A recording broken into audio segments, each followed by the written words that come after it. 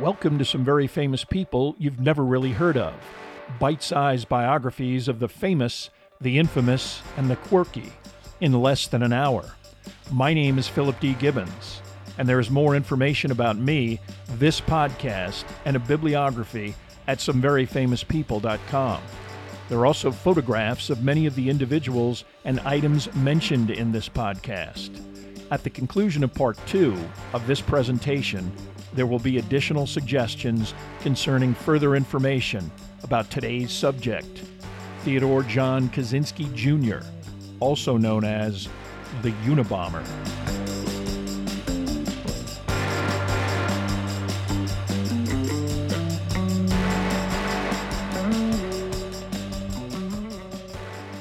Now let's continue with our story about Ted Kaczynski, the Unabomber.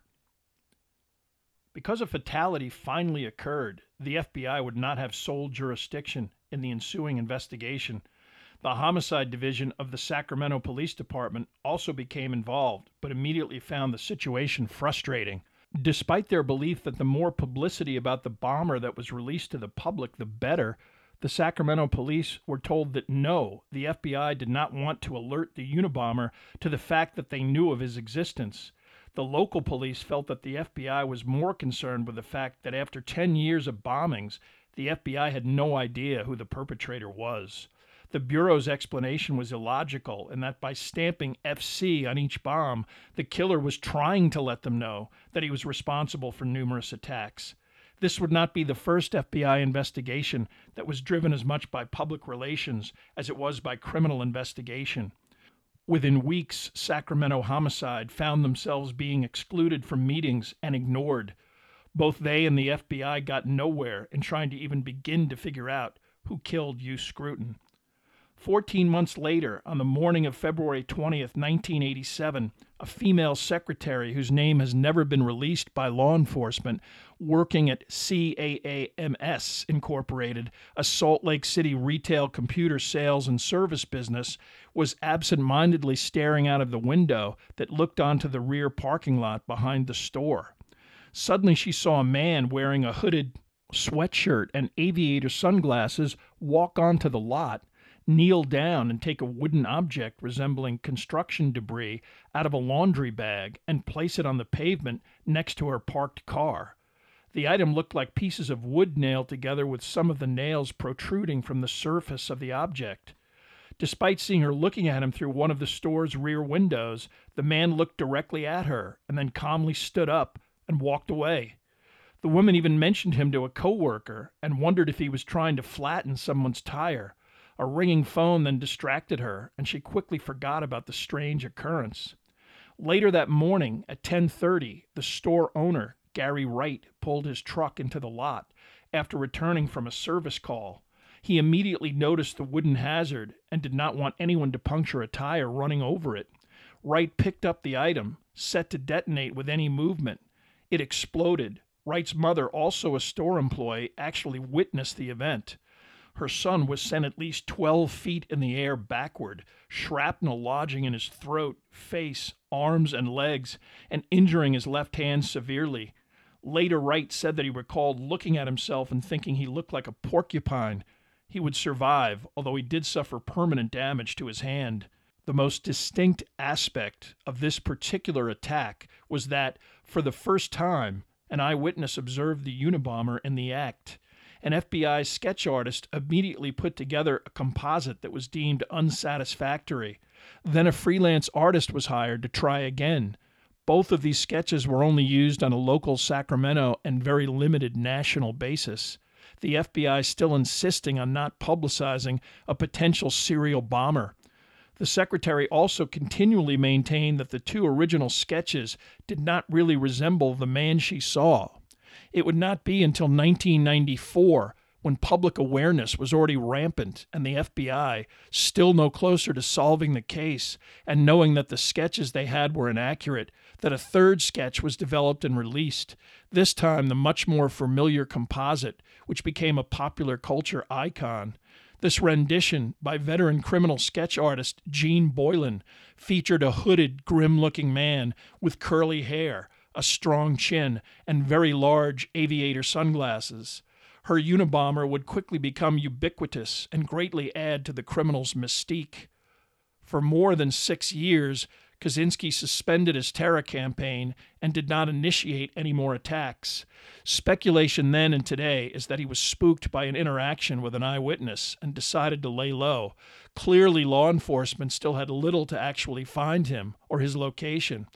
But Kaczynski continued to work on his devices, experimenting continually to perfect even more lethal components. Certainly there was no lessening of his anger and resentment. Now he seemed to vent his hostility in matters involving his neighbors and his family. Interestingly enough, David Kaczynski initially emulated his brother by relocating to an even more isolated, climatically forbidding area, the Terlingua Desert in southwest Texas, only 60 miles north from the Mexican border. He lived in a literal hole he dug in the ground while constructing a cabin on the outskirts of Big Bend National Park. He also corresponded with his brother, and they remained on at least reasonable terms until a major schism fractured this connection. Beginning in high school, David had known and actually had a romantically obsessive but unrequited relationship with a woman named Linda Patrick. Eventually, she got divorced, and David began corresponding with her in earnest. At the same time, he became disenchanted with his desert outpost, and by the late 80s, he and Linda decided to live together and ultimately marry. This development enraged Ted Kaczynski, who had never met Linda, but had covertly read letters exchanged between the couple as far back as when David lived in Great Falls. He told his brother that he was making a mistake, that Linda was manipulative and domineering and even evil. Obviously, the fact that his brother had found someone and become romantically involved with them, especially someone he was so passionate about, must have also raised feelings of envy and frustration.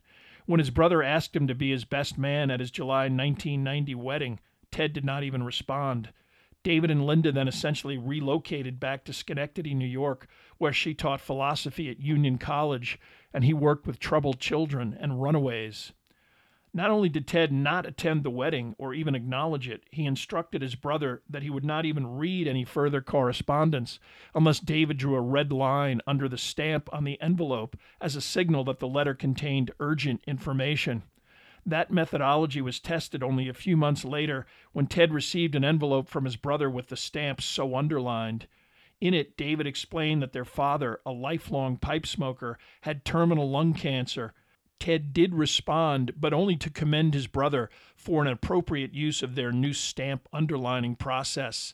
Only a month later, Ted Sr., after careful consideration, committed suicide with his .22 caliber hunting rifle. David's subsequent letter informing Ted of this development and request to attend the memorial in Chicago was ignored entirely. For several months, there was a succession of demands to completely cut off any contact, alternating with pleas for money from Ted Sr.'s estate. As an indication of Wanda Kaczynski's ambivalence and torment over her son's behavior and outlook, she initially refused to give him any part of the estate, but ultimately sent him $7,000, a considerable sum of money for Ted, who once told one of his neighbors that he subsisted on $200 annually. Although Ted would routinely insist that his family stop contacting him and that he wished to cut off any contact, he would periodically follow up these outbursts with letters to David requesting loans. His brother almost always responded with checks in the neighborhood of $1,000 to $2,000. From the early 90s until his arrest, Kaczynski's family provided him with approximately $16,000, unwittingly furnishing the financial means for Ted to continue his terror campaign. By the late 80s, Kaczynski's interactions with his neighbors and acquaintances indicated that he was slowly but visibly degrading both physically and mentally. Chris Waits experienced a change in Kaczynski's attitude when he began a relationship with Linda, his eventual wife. Ted still continued to interact with Waits personally, as Waits had given him permission to enter his vast McClellan Gulch property, access that proved crucial to Kaczynski's continued bombing campaign. But he refused to ever acknowledge Linda, deliberately refusing to speak or interact with her, even when the two of them were next to each other at the local grocery store. Usually quiet and polite while passing by Waits' home on his bicycle, Waits eventually heard Kaczynski angrily and loudly cursing out his dogs when he didn't know that Waits was nearby. During Kaczynski's residence in Lincoln, 6 of Waite's dogs would be poisoned. One would die of injuries sustained in its rectum inflicted by a sharp knife or spear, and another died after being shot with a .22 caliber bullet in the same physical area. The Goering family also lost a dog that a vet determined to be poisoned with strychnine. Kaczynski hated and feared dogs, who all uniformly reacted negatively and vociferously to his presence, alerting any neighbors to his whereabouts long before he became visible on his bicycle. That alone might have been the cause of Kaczynski's animus towards these animals, disliking any agent that impinged on his ability to act covertly. Despite numerous acts of vandalism that occurred involving vehicles, bulldozers, trucks, and even Butch Goering's sawmill, which had sand poured into it, the locals dismissed any idea that Teddy the Hermit was involved. By 1990, Jamie Goering, Butch's daughter, even as a 10-year-old, understood that something was very wrong with Ted. Initially, he looked a little disheveled, like an absent-minded professor, but over time his appearance became much more disturbing, with dirt perpetually on his face and under his nails, his clothing literally disintegrating, and his feet so filthy she couldn't tell whether he was barefoot or had shoes on. His demeanor was much more erratic and perpetually agitated. Now, whenever she was alone and he came to the door to ask what time and day it was, she ran and hid in a closet until he left. On June 22, 1993, Dr. Charles Epstein, a geneticist and biochemist, sat in his kitchen in Tiburon, California, going through the mail. Recently profiled in the New York Times, he was not at all surprised by a larger-than-typical padded envelope that was included in the stack of letters he now routinely received. With a return address from a professor at Sacramento State and numerous 29-cent stamps, Epstein might have shrugged before attempting to open the parcel. When he did, it exploded, fracturing his right arm, severing 3 fingers, and sending shrapnel into his upper body. Although he was rushed to the hospital and spent almost 5 hours in surgery, he survived. Only 2 days later, at 8 a.m., a Yale University professor, Dr. David Gelernter, entered his 5th-floor office in the school's computer science department. Out of town for several days, he immediately turned his attention to the mail on his desk, which included a parcel in the shape of a box. It featured a return address from a computer science professor at Cal State Sacramento, but was ordinary looking otherwise. When he unwrapped it, the package, which contained a redwood box that enclosed a 6-inch copper pipe bomb, detonated. Gelernter's face, hands, and chest all received cuts and wounds from shrapnel, but it was his right eye that was most seriously damaged. The explosion and ensuing flame was so severe that it triggered both the building's fire alarm and automatic sprinkler system. Gelernter himself was able to stagger to the University Health Service location. From there, he was rushed to Yale New Haven Hospital in critical condition. Damage to his eyesight would affect the professor's aptitude for painting. He was an accomplished and gifted artist, and also had recently been published in several publications, including the New York Times. Clearly, the Unabomber was back. Any doubts about that were undermined when a letter was received by an editor at the New York Times that began with a sentence, "We are an anarchist group calling ourselves FC." It also contained a 9-digit number, similar to a Social Security number, that the correspondent maintained should be used to ascertain the legitimacy of any future missives. For the first time, other than letters meant to trick victims into opening his packages, the Unabomber was now attempting to communicate directly with the general public. With FBI permission and encouragement, the New York Times published the entire 6-sentence letter, essentially a promise to communicate in greater detail in the future. Realizing that their refusal to publicly acknowledge a serial bomber was not working, the FBI then changed course and sent a computer-generated communication to all colleges and universities, warning them to be aware of the possibility of the receipt of an explosive device. The FBI also reconvened its Unabomber task force, the unit's activity greatly reduced, with some at the agency even calling for the Unabomber investigation shutdown after 6+ years of fundamental inactivity. But other than aggressively re-interviewing some of the individuals whose return addresses were on the Unabomber packages and turning the Cal State Sacramento campus upside down when the graffiti FC inexplicably turned up at several locations on the campus, the Bureau was not any closer to even remotely knowing the source of these devices. On December 10, 1994, 50-year-old PR executive Thomas Mosser sat at the kitchen table of his suburban North Caldwell, New Jersey home. It was a Saturday morning, and Mosser was waiting for his wife and children to get ready to go out Christmas shopping as the holiday approached. He killed some time going through the mail until he got to a package addressed to him with a return address from a professor at San Francisco State University. The package was addressed in care of Burson Marsteller, a firm that Mosser left 9 months earlier, his former employer's name misspelled on the package. An advertising agency professional, Mosser had 3 decades of public relations-related experience, and his recent promotion to executive VP and general manager at Young & Rubicam only 9 days earlier was announced in the Wall Street Journal and New York Times. Unfortunately, the only other recent mention of Burson Marsteller appeared in the environmentally oriented publication Earth First, which erroneously claimed that the firm worked on Exxon's crisis management campaign after the horrendous Exxon Valdez oil spill. Although Mosser did not know such a professor at San Francisco State, as this was a fictitious name, and despite the oddly excessive number of at least 60 stamps on the parcel, he began to open the package.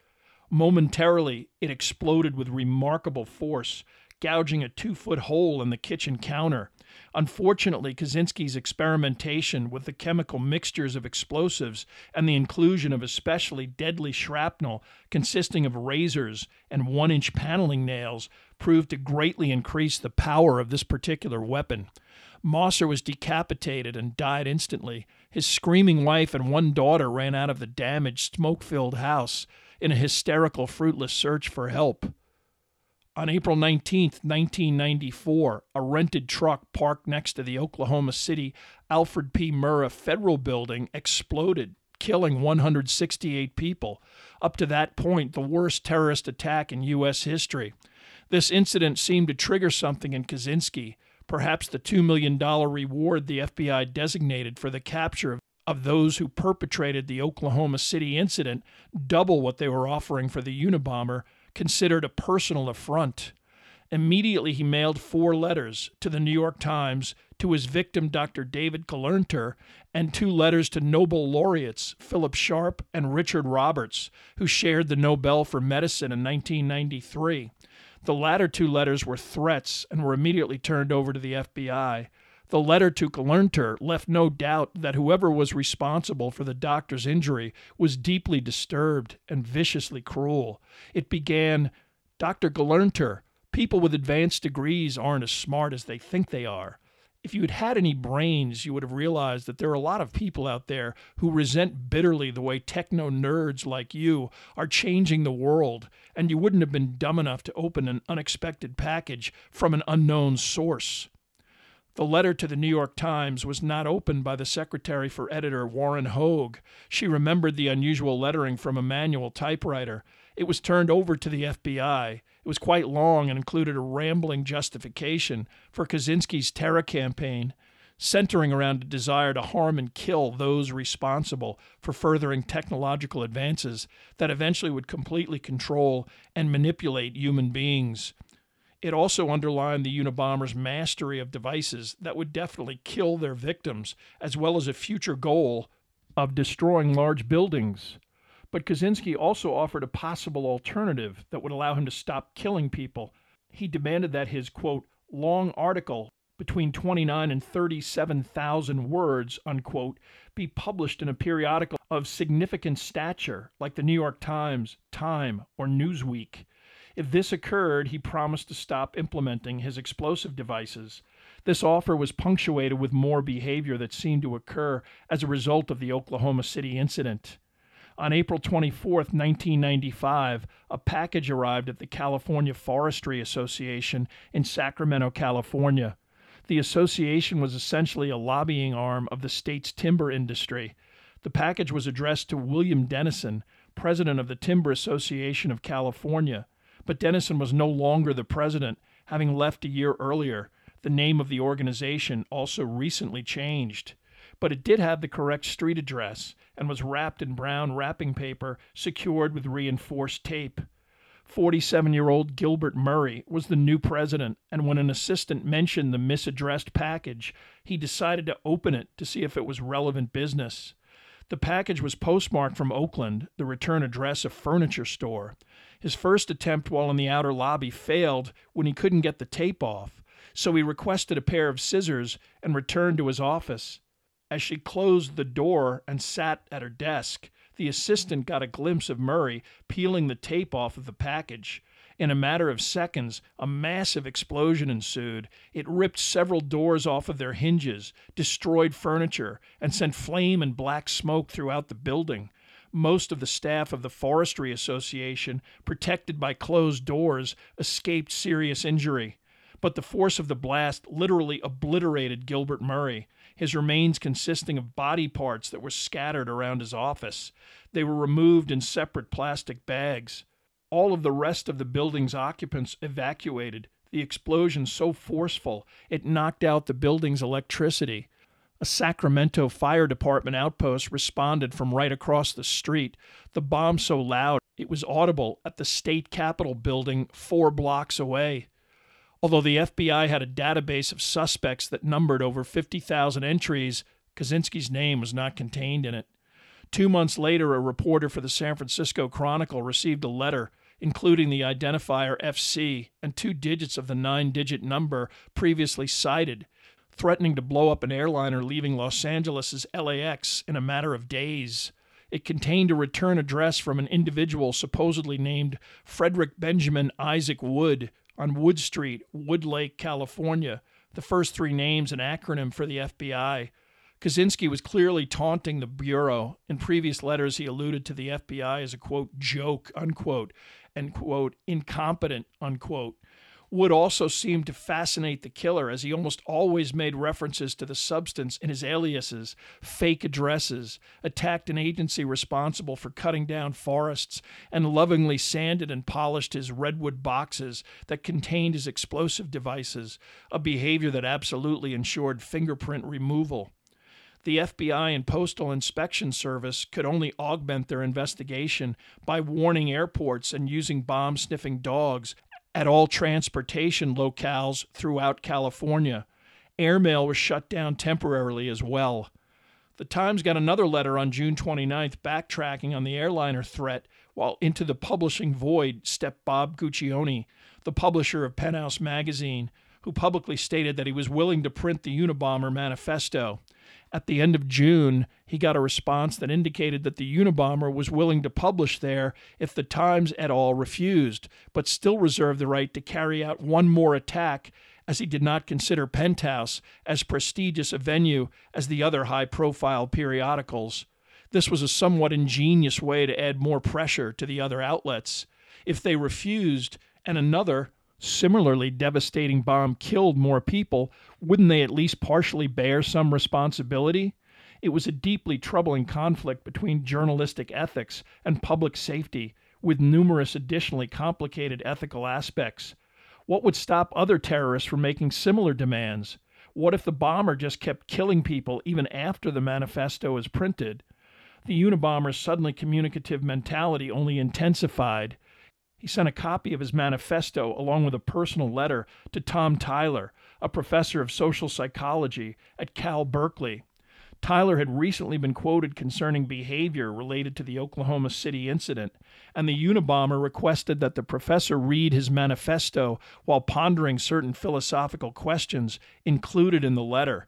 He also apologized for the poor carbon copies, stating that accessing a public copying machine while wearing thick gloves might draw attention. The professor eventually responded in the pages of the San Francisco Chronicle. Subsequently, the Times and Post both quickly stated that they were seriously considering publishing the manifesto. Behind the scenes, they both weighed the ethical aspects of the situation and conferred with the FBI, who were urging the papers to publish the manifesto in its entirety. While they would not have wanted to admit this publicly, the FBI had made no progress on its investigation and felt that publication might allow someone in the general public to recognize the writing style or rhetoric of the author. Chris Roney, the head of the FBI's explosive unit, was even blunter, telling Newsweek in mid-1995 that he didn't, quote, hold out any hope that we'd ever catch the Unabomber, unquote. And so on September 19, 1995, as an insert to 850,000 copies of the Washington Post, the manifesto appeared in print, the $40,000 cost of additional printing shared by the Post and New York Times. Ironically, it also appeared simultaneously on the internet via Time Warner's Pathfinder web portal. The following day, 2 dailies in the Oakland area also published the work in its entirety. Other papers quickly followed suit. In Schenectady, in mid-1995, David Kaczynski was now the assistant director of the Equinox Youth Shelter, an institution that catered to teenagers. In the summer of 1995, with the high profile of the Unabomber pervading popular media, his wife began suggesting that Ted might have something to do with the bombings. She read that the FBI maintained that the Unabomber grew up in Chicago, spent time in Berkeley, and had at least recently traveled to Salt Lake City. Linda Patrick had never met Ted, but was aware of his extreme animosity towards her, had read his correspondence with David, and had lengthy conversations with her husband, attempting to convince him that Ted was mentally ill. At first he dismissed the notion, but, as much out of curiosity, he eventually got a hold of the manifesto to see if it resonated in any way. At the same time, Linda got a copy of the initial portion of the manifesto online, as the Union College Library's printed copies had been stolen. After the pair read even a small part of the screed, they were both alarmed. Subsequently, unable to dismiss Ted as the perpetrator of these acts, David then went back and documented when he had sent Ted money for loans. It turned out that the devices that killed Thomas Mosser and Gilbert Murray were sent within 1 month and 3 months, respectively, from when checks were sent to Ted. Angry and concerned that he had unwittingly sponsored Ted's violent behavior, David wrote to his brother and asked if he could come for a visit. Ted did respond, but he unequivocally told him that he did not ever want to hear from him again. Because he had saved much of his brother's correspondence, Ted had plenty of material to compare with the manifesto. He began to notice singular phrasing and misspellings that appeared in both of the letters and the manifesto. Some whole paragraphs were practically identical tirades conveying the same fundamental concepts about technology, corporations, and nature. But there were dissimilarities as well, the Unabomber railing against leftists, a conviction that David had never personally encountered within his brother. While his wife suggested approaching the FBI, David believed that he couldn't risk implicating his brother without much more solid information. He decided to hire an acquaintance of his wife, a private investigator named Susan Swanson, to see what she could ascertain. She, in turn, sent writing samples to noted former FBI profiler and security consultant Clifford Van Zandt, who employed 2 separate analyses of the manifesto and recent letters without any specific identifiers. Van Zandt stated that he thought there was a 60% chance the letters and manifesto were composed by the same person. The other unit, made up of academics in the communications field, set the number at an 80% likelihood. David's own further personal analysis revealed even more verbal and conceptual commonalities that both brothers personally discussed with each other. By the end of January 1996, he made up his mind to retain a lawyer to help approach the federal government in a manner that was effective. The individual selected for this purpose, Anthony Buscegli, was ranked as one of the top 50 D.C. attorneys by the Washingtonian magazine. Initially approached by Swanson, he then spoke at length with David Kaczynski, coming to the conclusion that at the very least these allegations were worthy of serious consideration. But Buscegli did not want to contact the Unabomber task force directly. With thousands of leads, the information might not have been taken seriously, or even worse, the FBI might quickly decide to approach Kaczynski directly, precipitating a violent and potentially fatal outcome, much like what happened at Ruby Ridge. In the meantime, David Kaczynski's mother became ill, and when David went to Chicago to help her move out of her house, he found a copy of a 1971 essay written by Ted that was strikingly similar to the subsequent manifesto. He FedExed that to Buscegli, who forwarded it to a longtime contact at the FBI, Molly Flynn, someone he trusted to behave professionally. Flynn internally forwarded this new essay and other info to the Unabomber task force working out of San Francisco, who concluded that the lead was worth pursuing.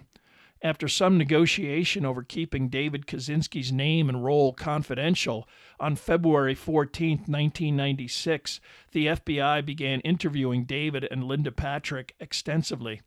Unfortunately, during this process, it was necessary for David to inform his mother that he believed that Ted was the Unabomber and the FBI was pursuing an investigation.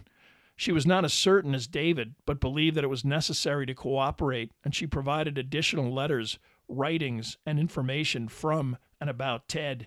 After an examination by FBI analyst and special profiler James Fitzgerald concluded that the Unabomber and Ted Kaczynski were most likely the same person, the process of obtaining a search warrant and carrying out the service of this warrant in Lincoln, Montana began.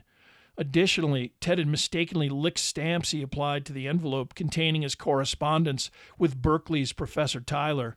Although DNA analysis was not as precise as today's technology, a sample of the DNA from the stamps were matched to a sample from David, at least a process that did not rule Ted out.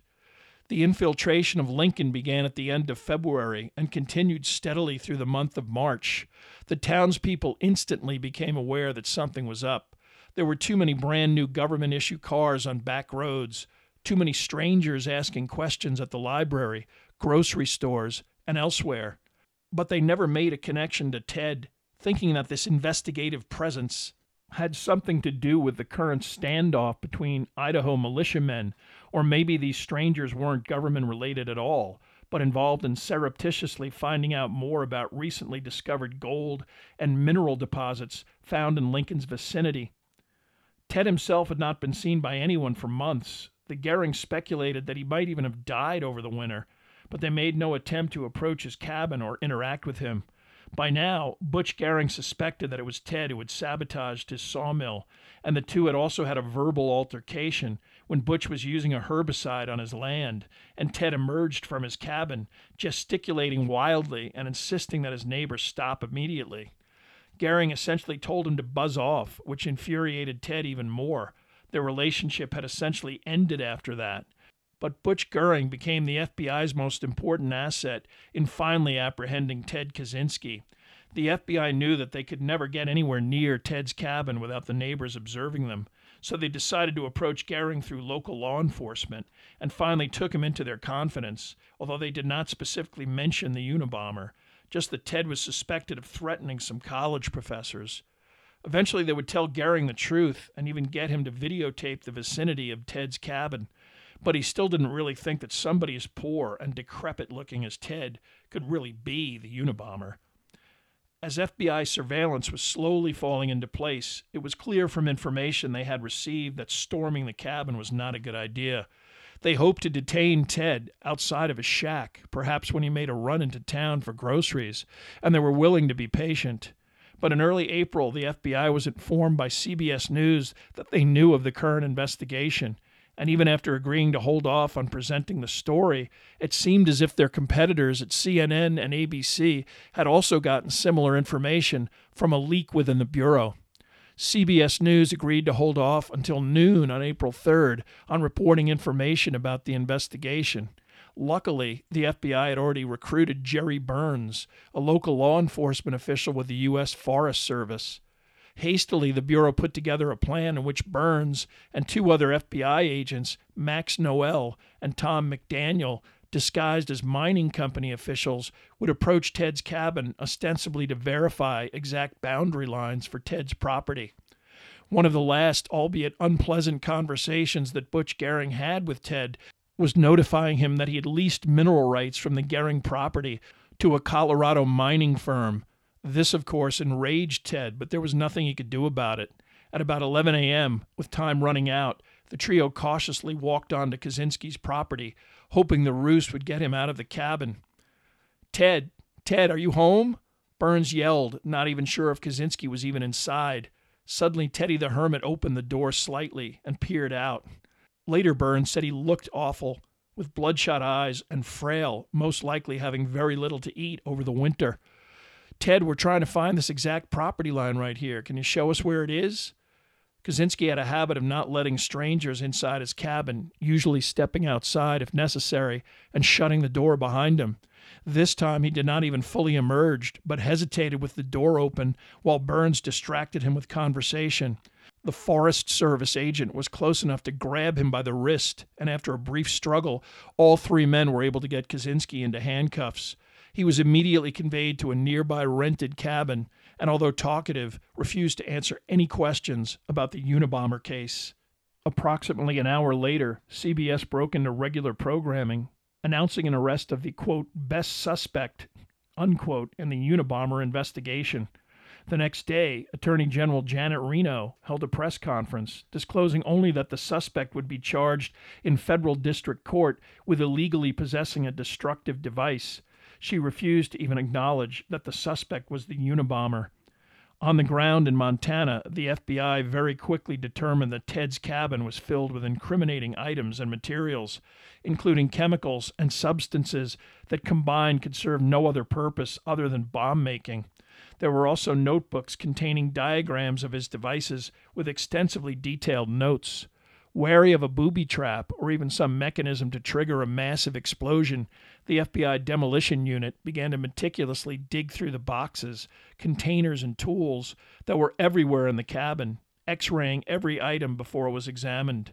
Before the end of the first day's investigation, a wrapped package that seemed to contain a fully operational explosive device encased in Kaczynski's customized wooden container was located under what served as Ted's bed.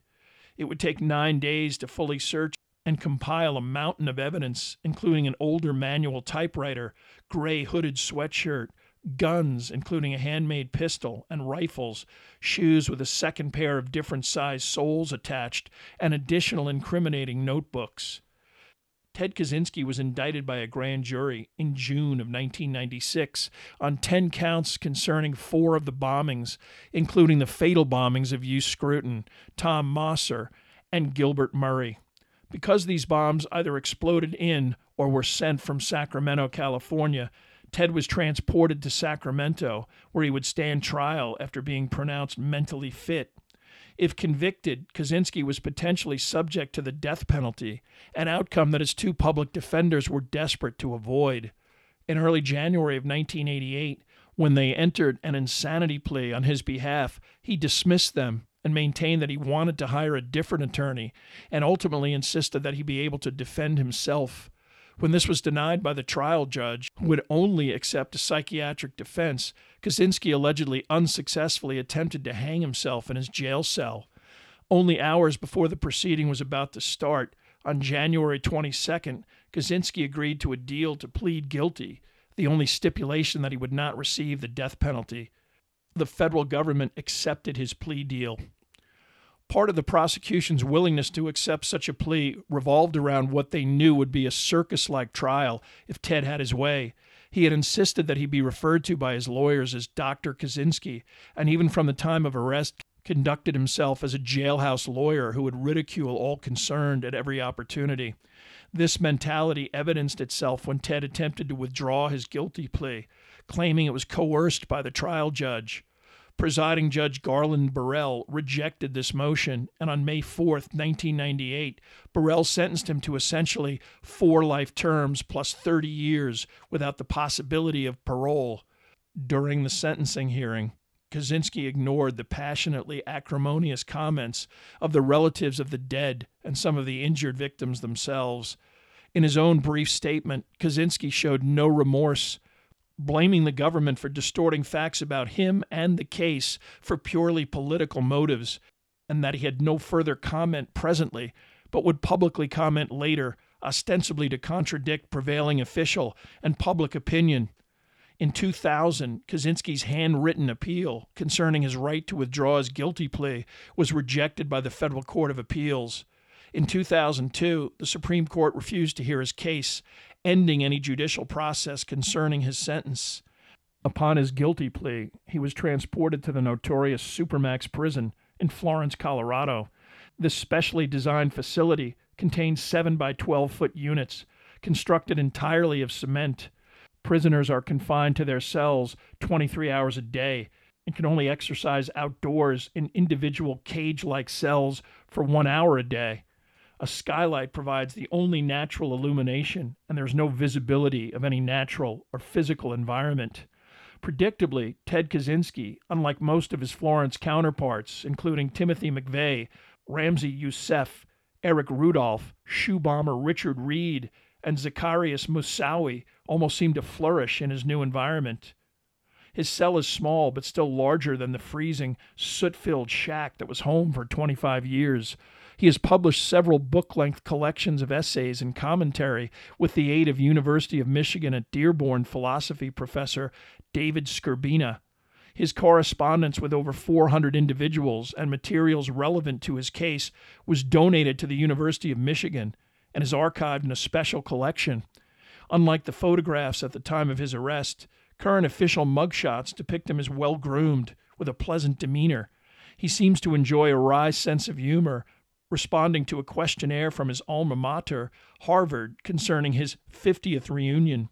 He listed his occupation as, quote, prisoner, unquote, and under the category of awards he wrote, quote, 8 life sentences issued by the United States District Court for the Eastern District of California, 1998, unquote. And among published works listed his 2010 collection of writings entitled Technological Slavery. Recently, most likely due to health reasons, it was announced in December of 2021 that Ted Kaczynski had been transferred to the Federal Medical Center at Butner, North Carolina, the complex that once housed Bernie Madoff. Unfortunately for David Kaczynski, his deal with the FBI to keep his involvement with his brother's arrest confidential quickly unraveled. His role as essentially the person who turned his brother in became widely publicized, as well as his passionate opposition to the death penalty, especially in the case of his brother. Ted Kaczynski never reconciled with his mother, who died in 2011, or his brother. Despite their frequent attendance at his legal proceedings in Sacramento, he refused to even acknowledge their presence. In fact, he stated that his brother's real motive was jealousy because he could never live down that Ted was more intelligent than he was. Over the years, while he has continued to produce complicated philosophical essays about technology and its negative effect on mankind, he has repeatedly stated that he never cared about the environment and was consumed by one overriding motivation. I believe in nothing, Kaczynski wrote while in the woods near Lincoln. I don't even believe in the cult of nature worshippers or wilderness worshippers. I am perfectly ready to litter in parts of the woods that are of no use to me. I often throw cans in logged-over areas. My motive for doing what I am doing is simply personal revenge. Was Ted Kaczynski ever concerned about technology's increasing grip on society, or was he instead merely another loner intent on achieving notoriety through highly publicized criminal behavior? The answer to that question might be supplied by Jamie Gehring, who Ted knew as a little girl when he lived in Montana. In 2018, decades after they had interacted, she sent him a long letter with numerous questions about his behavior, his attitudes, and her own feelings about him and what he did. He eventually replied from his cell at Supermax with a brief note thanking her for the letter, but telling her that he couldn't write much at the present, as he was, quote, burdened with more work than I can handle. He encouraged her to acquire and read 2 of his books, which he cited by title, and added that they were readily available on Amazon.com.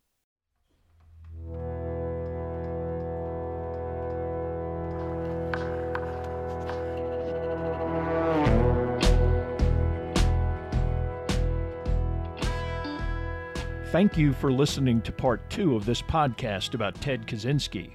Much of the information for this podcast came from the books Every Last Tie by David Kaczynski, Unabomber, A Desire to Kill by Robert Graysmith, Unabomber, The Secret Life of Ted Kaczynski by Chris Waits, Harvard and the Unabomber by Alston Chase, and Madman in the Woods by Jamie Gehring. There are also additional photographs, bibliographical and musical information at someveryfamouspeople.com. If you have enjoyed this presentation, please like us at our Facebook page, Some Very Famous People, and follow us on Twitter at Philip D. Gibbons. Also rate us on iTunes, and if you have the time, leave a brief review. A link is provided at the website.